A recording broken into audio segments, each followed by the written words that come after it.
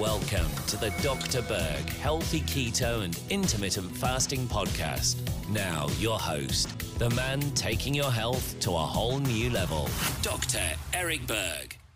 In a randomized controlled trial involving 60 people, they compared the effectiveness of using curcumin to Prozac. And they found that curcumin is as effective as Prozac without some of the side effects. Now, what are the side effects of Prozac? Quite a few, and this is just a very short list. Nausea, headache, insomnia, diarrhea, fatigue, weakness, with rare side effects of chest pain, severe dizziness, painful erection that can last for over 4 hours, and there's many, many more that I didn't list.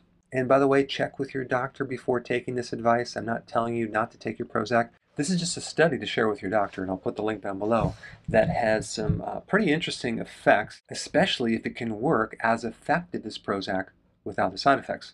Now, how does curcumin work? Well, in one way, it can increase BDNF. What is that?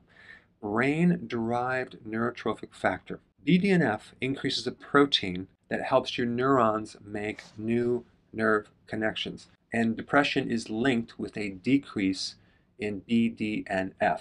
In fact, brain disorders in general are linked to a decrease in BDNF. Also, if you're low on this factor, it can lead to a shrinking hippocampus, which is involved in memory and the capacity to learn something. Curcumin also has the ability to increase serotonin as well as dopamine, both involved in your overall mood.